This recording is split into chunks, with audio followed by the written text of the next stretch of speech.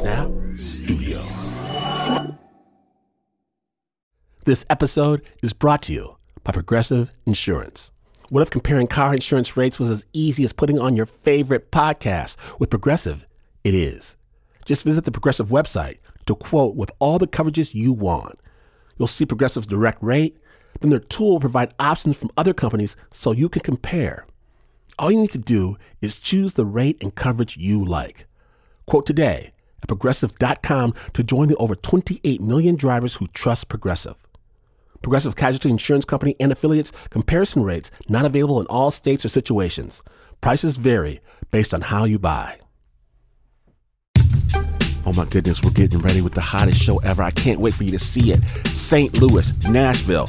It's something called Snap Judgment Live. Kalamazoo and Milwaukee, you are up next. Milwaukee, you heard me. The world's top storytellers backed by the beats of Bell's Atlas. Friends, this is the best night out ever. Come laugh, cry, and laugh with us because storytelling is magic and magic is story. Get tickets while you can. snapjudgment.org. About 2 years ago, something amazing happened. I got an invitation to speak at San Quentin State Prison. They have a media lab and wanted to know if I could talk about storytelling. I'm approaching San Quentin. It looks like a dark brown fortress, and it has that name, San Quentin. Everyone knows this place. With Nigel Poor, a volunteer at San Quentin, and Snap producer Eliza Smith, we're triple-checked. Asked to remove everything on us, our wallets, our phone, everything. 2 reinforced doors buzz open, and then escorted, we walk in. To the left, there's a maximum security area. Death row is over there. You can see men being led in shackles, but we walk the other direction. Right past the thick, squat building, and it's the yard, which I have to say, it looks exactly what you think of when you think of a prison yard. Dozens of men, everyone in the blue prison uniform. Some are doing the pull-ups, some walking around this track. Others are just talking to each other. But almost everybody's cool. They give me the what's up head nod as we walk to the media lab. And this place is a buzzing hive. It's where they create the San Quentin Prison newspaper, and they send it to other correctional facilities. A bunch of fellas, they pile into the room. I talk a little about storytelling and everything, spread some Oakland love. But really, I want to hear what's going on with them. 2 of the guys, one Earlonne Woods and Antoine Williams, they're super engaging, friendly, curious about narrative. They tell me that sometimes they can hear Snap when it airs on the radio. And together with Nigel Poor, they're really hoping to make their own podcast from right there out of San Quentin. And it's the best idea I've ever heard. I just don't know how it can work. The bureaucracy and the place and the stuff, I just don't know. But they work. They get the permissions. They work. They send a submission to the highly prestigious Radiotopia PodQuest contest, and they win the whole thing. They work some more. They launched their new podcast, Ear Hustle. It goes to the top of the iTunes charts and is now one of the most lauded narrative programs on the planet. And Snappers, I really, really, really, really want you to hear it.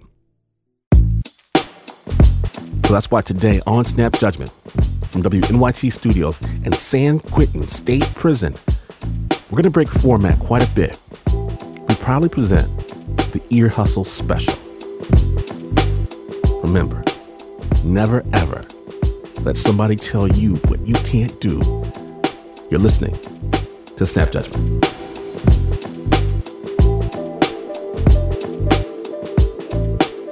Now, I'm going to get out of the way and play you an Ear Hustle episode called Left Behind. Due to the nature of this program, sensitive listeners are advised.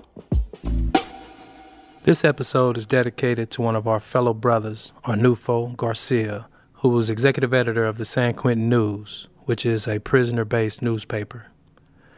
Arnulfo was a 3-striker who got his sentence of 65 years to life overturned We just learned that he lost his life along with his sister Yolanda in a tragic car accident on September 23rd, 2017, 2 months after he was released from San Quentin. This brother changed so many people's lives to where I know that in his name, a lot of change is going to happen. Arnulfo was featured in Ear Hustle's Episode 3, Looking Out, when asked what type of animal would he be. I would like to be a dog because I know that someone would adopt me. Hey, Way, we gonna miss you, brother. Until we meet again, I remember you, good friend, with deep fondness until then, and I hear you in the wind until we meet again. You are now tuned in to San Quentin's Ear Hustle from PRX's Radiotopia. You know, I just don't make no promises anymore. I'm here today. I'm making it today. You know, I'm making it through this hour, and that's kind of like where it's at for me.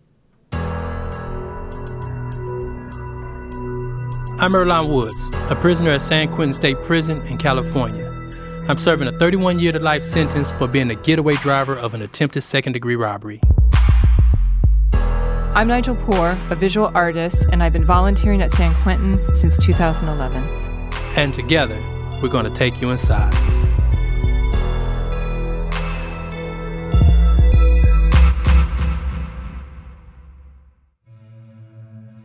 This episode starts some time ago. Election night, Tuesday, November 2nd, 2004. George W. Bush was running for a second term. John Kerry was his opponent. But no matter who they wanted to win, prisoners could not vote. Nope. But a lot of guys in prison have been following the campaign on TV, and for some of those guys throughout the California penal system, the presidential election was a sideshow. All we were thinking about was Prop 66. Proposition 66, I remember watching the TV that night, and I was sitting in my prison cell, and I went to sleep knowing that we were way ahead. And I thought, tomorrow morning when I wake up, I'm going to go home at some point. The idea of Prop 66 was to reform the California Three Strikes Law.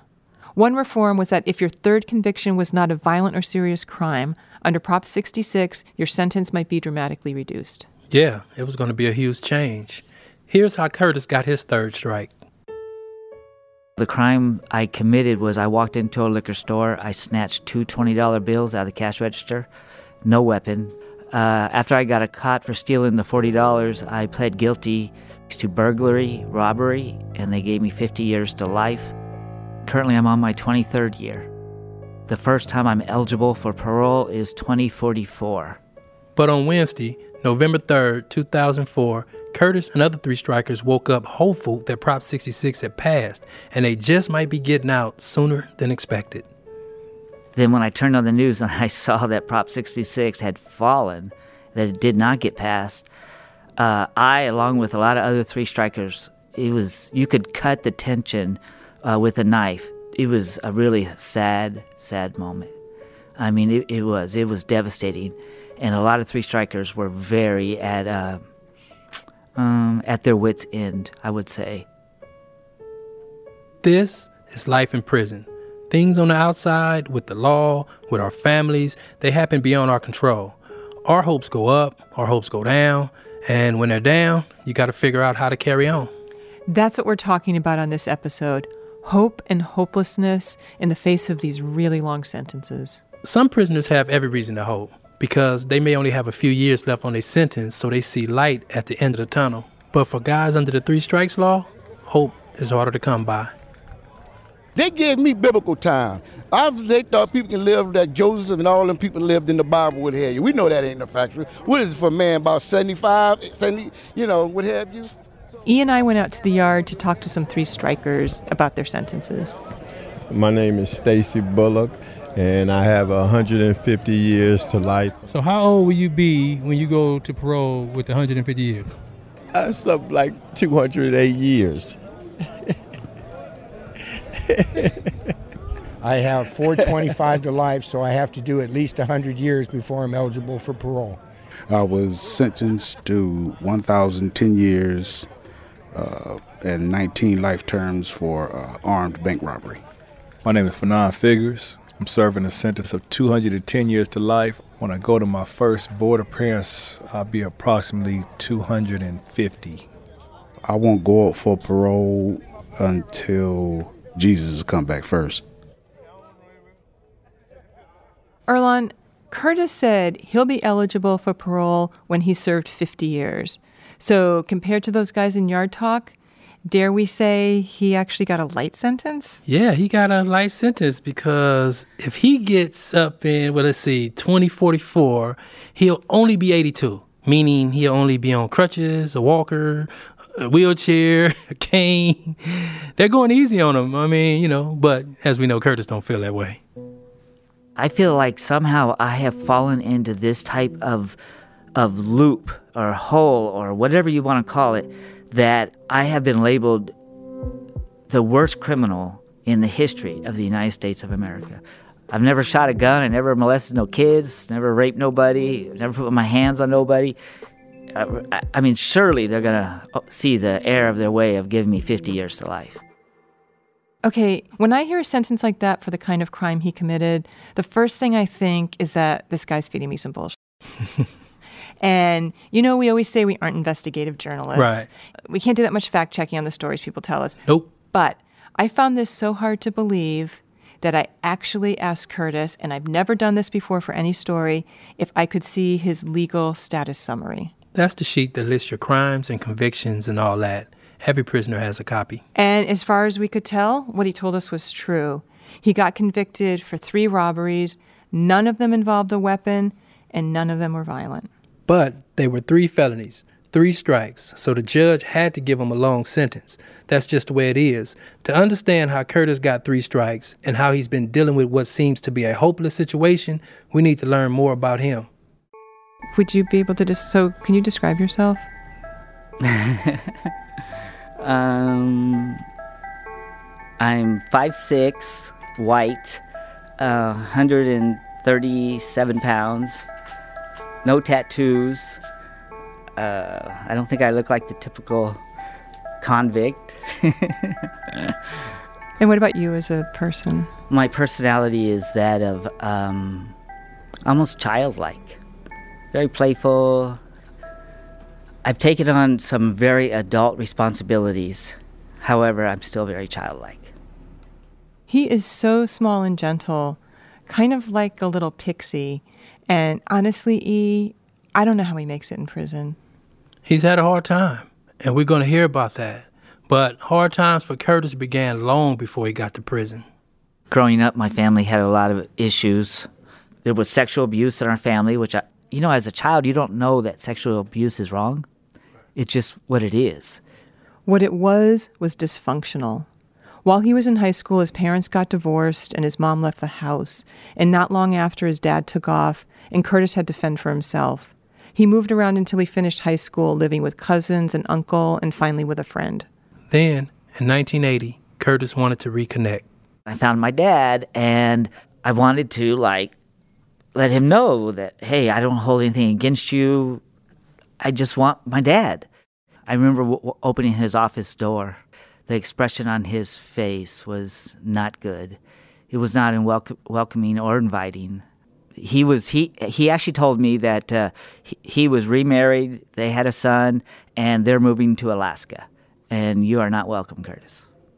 Then Curtis looked for his mom. He knew she lived somewhere in L.A., and he got his sister to set up a meeting in his sister's apartment. I remember walking inside and seeing my mom sitting on the couch. Even though physically I was 18, 19 years old, inside I was a 5-year-old little boy asking for mommy's approval and not receiving it. I don't remember no hug. I don't remember no I love yous. I remember very clearly her saying, Curtis, you're living in the past. It was almost like a switch went off. I went from being this perfect Curtis to this Curtis of saying, you know what? I don't care no more. I didn't even know who I was. I didn't know what I was. I knew I was not wanted. I knew as a child growing up, my family nickname for me was Ugly, and that's how I felt inside. I tried to destroy that Curtis. You know, I don't smoke weed, I don't drink. I just went straight to cocaine and medicated all through the 80s, which led me to stealing, and next thing you know, I'm sitting in prison with 50 years to life.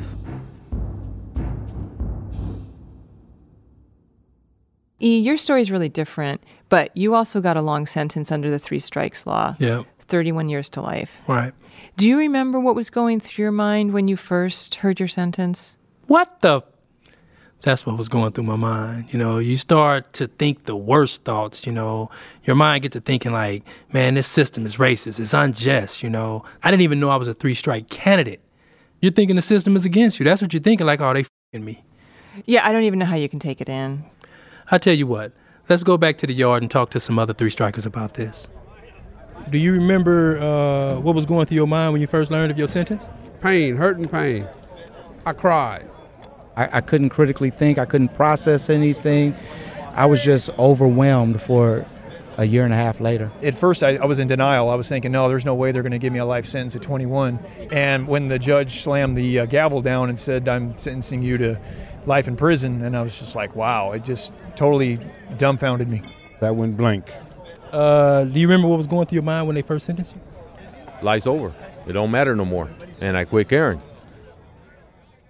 Life may be over, but here's what may be worse. You still have to keep on living it.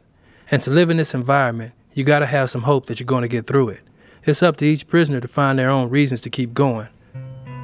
Back to Curtis.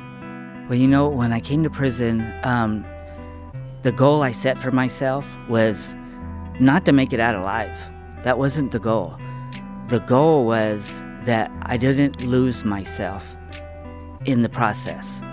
And I remember when I was going through my reception process at Tehachapi Prison, and the whites came to me and they wanted to put a knife in my hand and told me to go stab a child molester. And they said, you know, you got to do this. You got to prove yourself. You know, I didn't come in here stabbing child molesters. I didn't come in here being a gangbanger or a thug. I'm a stupid idiot that stole some money. I'm just not going to pick up a knife and go stab somebody. And I would rather die than lose my integrity. I've heard this before from other guys here.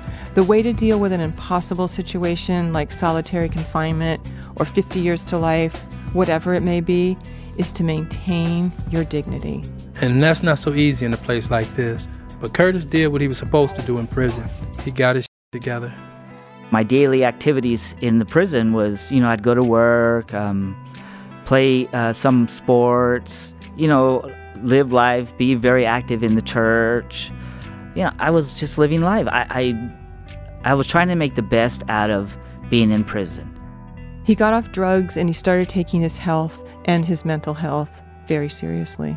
My mindset with the 50 years to life was, I want to show these cops, society, that the sentence that you give a man does not dictate the behavior.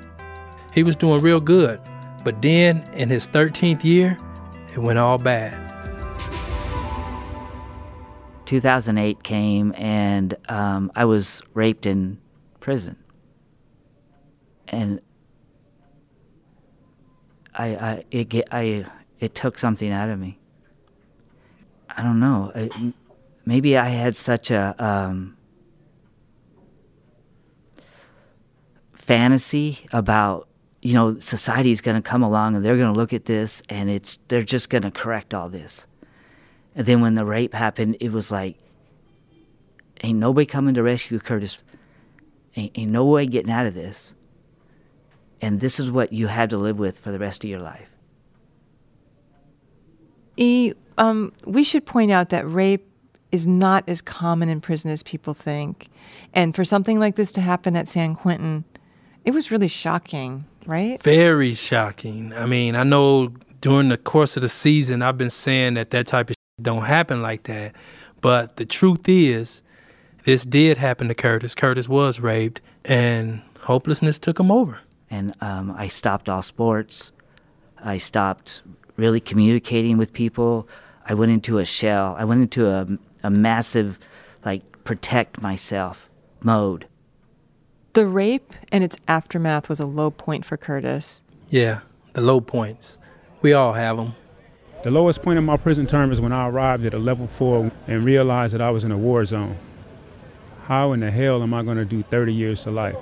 I think that first night that I found that I wouldn't be only doing 5 to 6 years, that I would instead be faced with the life sentence. I wouldn't see my family anymore. They were 2,000 miles away. And how I had just messed up everything. When I exhausted all my remedies, my appeals remedies, when I was fighting to have my case overturned, I felt like I had some good issues and that the court should have overturned them. But when they were exhausted and I had no other way out, I felt very depressed. My mom passed away. I lost it. I was seizing out, and I was having seizures in my sleep and everything. It was a bad time in my life. Yeah. I think when I was sent to the level 4 institution at Lancaster, and I realized I was finally in prison. And when I've seen, especially all the older people coming up to me, guys are tatted down from head to toe, and they're staring at me, and so I'm trying to make sure I'm not showing my fear or anything, even though the fear was there. When I was on a level 4 yard, and we were just going through back-to-back lockdowns, I had to kind of really turn into a shell and not pay attention to what was going on around me. How long did that period last? That was a good about 8 years. For me, the lowest point of my time was actually not being able to go to my wife's funeral. There was a single car rollover, and my boys were with her, and they broke both their legs, and she passed away, and it was terrible. She was my soulmate. Back to Curtis again and his struggle. Suicide from that point was a very easy step. It was almost like necessary.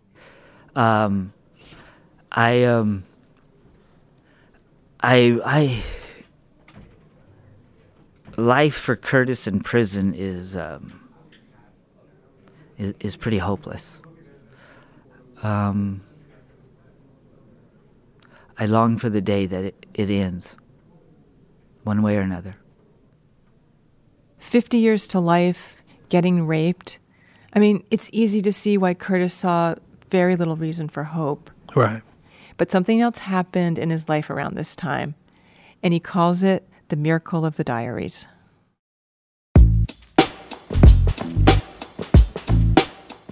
The Miracle of the Diaries. When Snap Judgment, the Ear Hustle special continues. Stay tuned.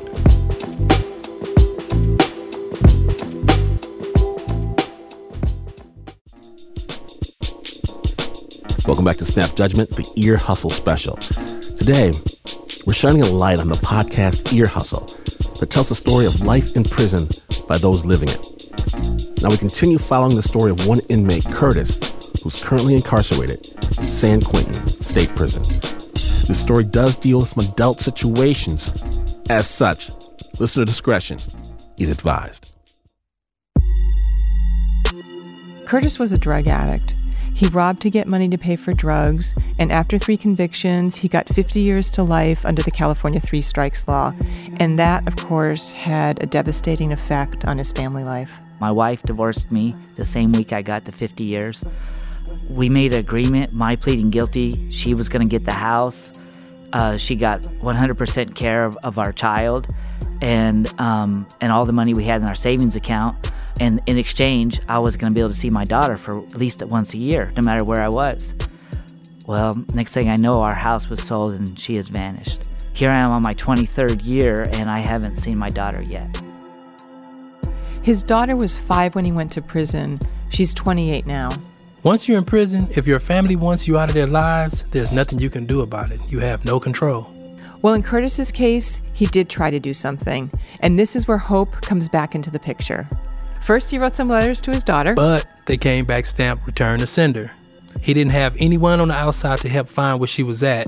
So he did the only thing he could think of. You know, when I first came in 1995, I started writing a diary, And I've never written a diary in my life, you know, and I remember a few of my cellmates were telling me that men call it journals. Okay, whatever. But it was for my daughter. I would write her letters in there. What's it, in your mind, what's the difference between a journal and a diary? Truthfully, a journal is like, it's very manly. A diary is very feminine and it's very personal. Okay, this is a hard question. Can you give me a sentence that would be, okay, 2 sentences that say the same thing. One would be in a journal and one would be in a diary. I'm just curious how they would be crafted in a different way. Journal would say, "Dearest Christiana, this is your dad. I'm in prison. I miss you. Hope you remember me." A diary would say, "My dearest darling Christiana, this is your daddy. I have never forgotten you. I want you to know that I'm the idiot that put myself here. It was not because of you. And that I love you and I am so sorry."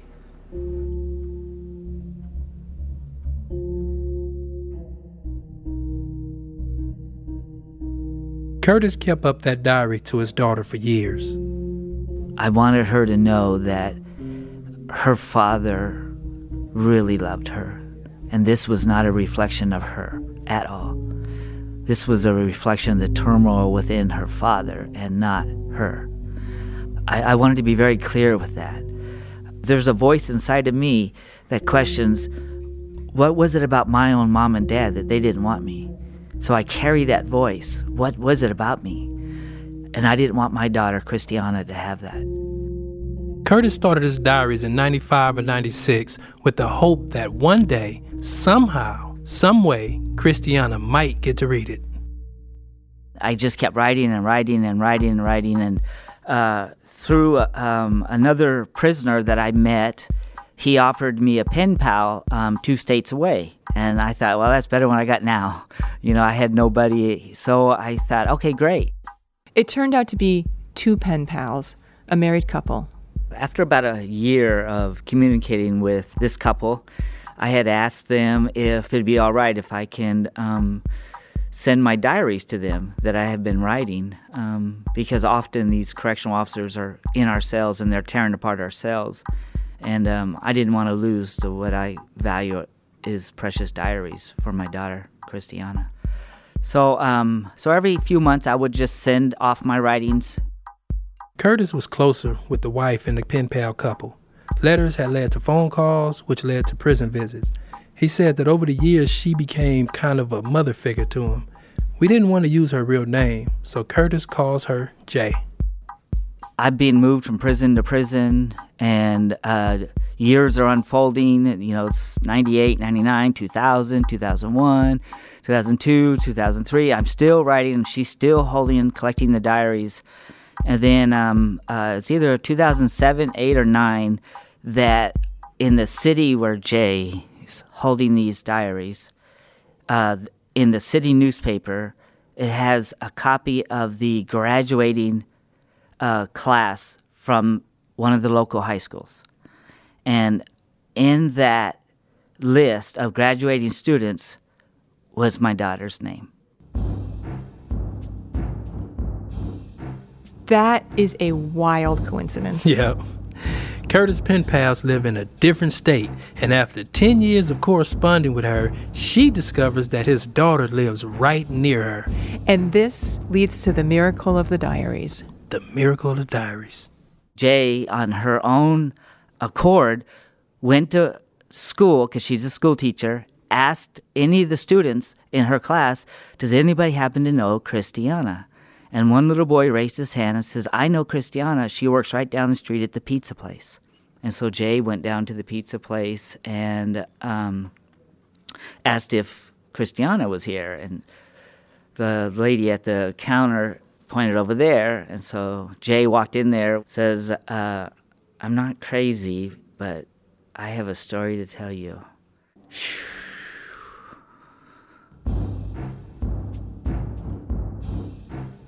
I wish I had a list of different emotions. You know, I could look down the list and say, yeah, I felt that, I felt that. I felt sad happy, joyous, confused, scared. I felt it was like I was feeling all these feelings all at once, because I was looking at this. I thought I was going to be long dead before my daughter ever got to hear anything from me.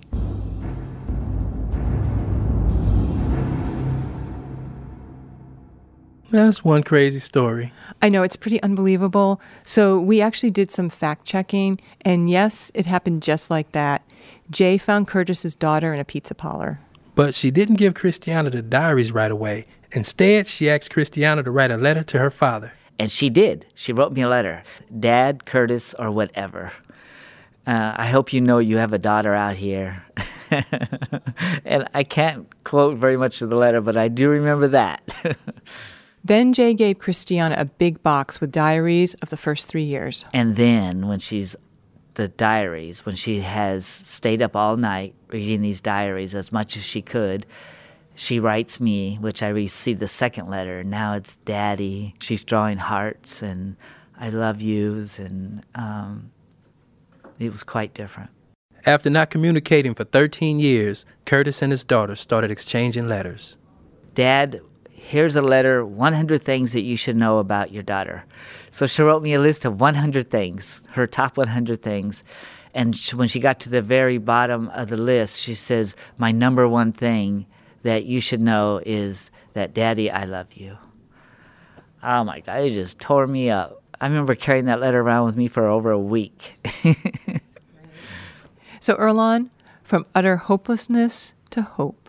But this is real life and not a fairy tale story. Their communication lasted less than a year.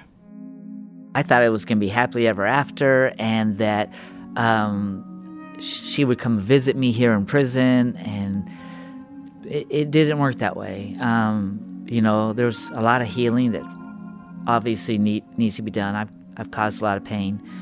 And Christiana has elected to go live her life.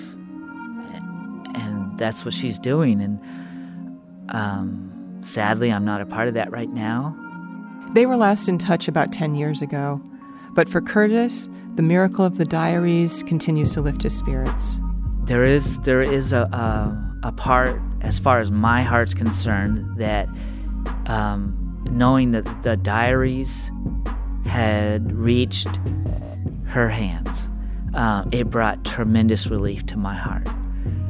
Because now she knows that I never forgot her. It was a big deal for Curtis, but it may not be enough to keep him going. He's got another 27 years before he's up for parole. I just don't make no promises anymore. I'm here today. I'm making it today. I'm making it through this hour, and that's kind of like where it's at for me. No promises. It's just a tough road. Tough road. E, you've been in prison 20 years, and you have another 11 to go. So how do you keep going? What keeps your hopes up?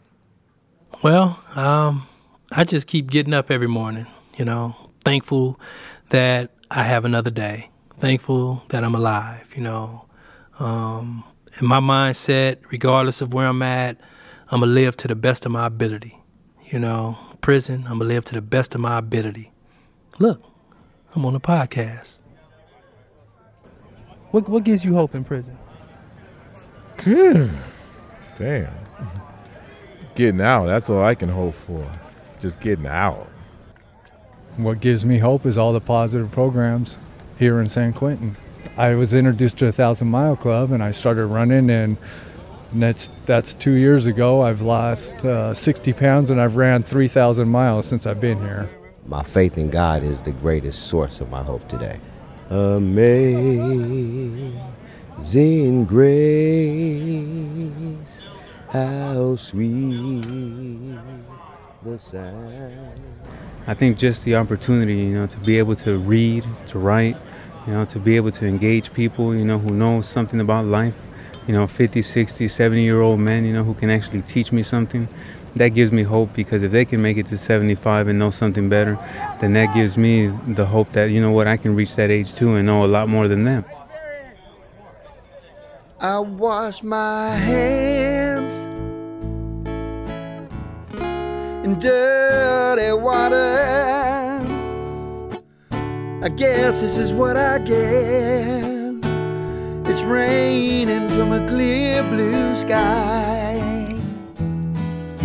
Hasn't hit me yet. And yesterday is a memory. Like my dreams is dead and gone. I'm looking through these prison bars, trying to carry on. That's prisoner Richie Morris with Dwight Crisman and Charlie Spencer. Together, they are the band Quentin Blue. This is their song, Trying to Carry On. And yesterday just fades like a rose when summer's gone. I'm looking through these prison bars, trying to carry on. Oh, yeah. Thanks to Curtis for telling us his story. And thanks to all the guys who participated in Yard Talk. There are too many to mention here, but you can find them on our website, earhustlesq.com. Also, this episode was sound designed by Earlonne Woods. Yep. With tracks from Antoine Williams, David Jossie, and Joshua Burton. Pat Mesiti-Miller is our outside production advisor. Our story editor is Curtis Fox, and our executive producer for Radiotopia is Julie Shapiro. We also want to thank Warden Ron Davis, and as you know, every episode has to be approved by this guy here. I am Lieutenant Sam Robinson, the Public Information Officer at San Quentin State Prison. And normally, right after I say my title and my name, I normally say that I approve this story. But today, I believe it's important that I do something a little different. This past weekend, one of the people who was instrumental in the development of the media center here at San Quentin, Arnulfo Garcia, who was editor-in-chief of the San Quentin News, unfortunately passed away in a tragic accident 2 months after his release from prison. And I think I would be remiss not acknowledging his contributions to this prison, to the community inside of San Quentin, and helping to build a foundation to allow the voices of men inside the walls of this place to have a medium to get out. And so on behalf of the men here at San Quentin, on behalf of the administration, I want to acknowledge Arnulfo Garcia, and now I can say I approve this story. Thanks to those of you who have sent us postcards with questions and comments. Nigel was finally able to bring them in, and I read them all. So which one stood out to you? I think off the top of my head, the one with the Stanford Law School, because they want to bring their future prosecutors and defense attorneys in to meet us. I think that was cool. Speaking of people wanting to meet us, we actually had a very cool thing happen today. Sergeant Sino brought some people down from the Indiana Department of Corrections. Yeah, the commissioner. And the deputy commissioner, James Passinger. And he's a super Ear Hustle fan. And he said that he actually would be interested in trying to get Ear Hustle aired inside their institutions. Indiana Corrections, yeah. So we would love to have that happen. So if there's any other listeners out there that are affiliated with correctional facilities, get in touch because we'd love to share the show with you. And for more information about all things Ear Hustle, visit our website, earhustlesq.com. I'm Nigel Poor. And I'm Earlonne Woods. Thanks for listening.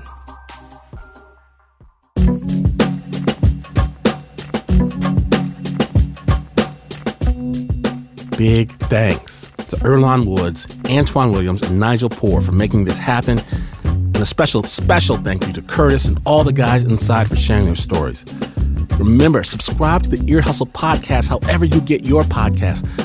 And I know they are working hard on season 2, which is set to launch very, very soon. We're thrilled that Snaps Pat Mesiti-Miller is working with the team. Big love to our friends at PRX's Radiotopia. We have a link to Ear Hustle and stories from Ear Hustle on our website, snapjudgment.org.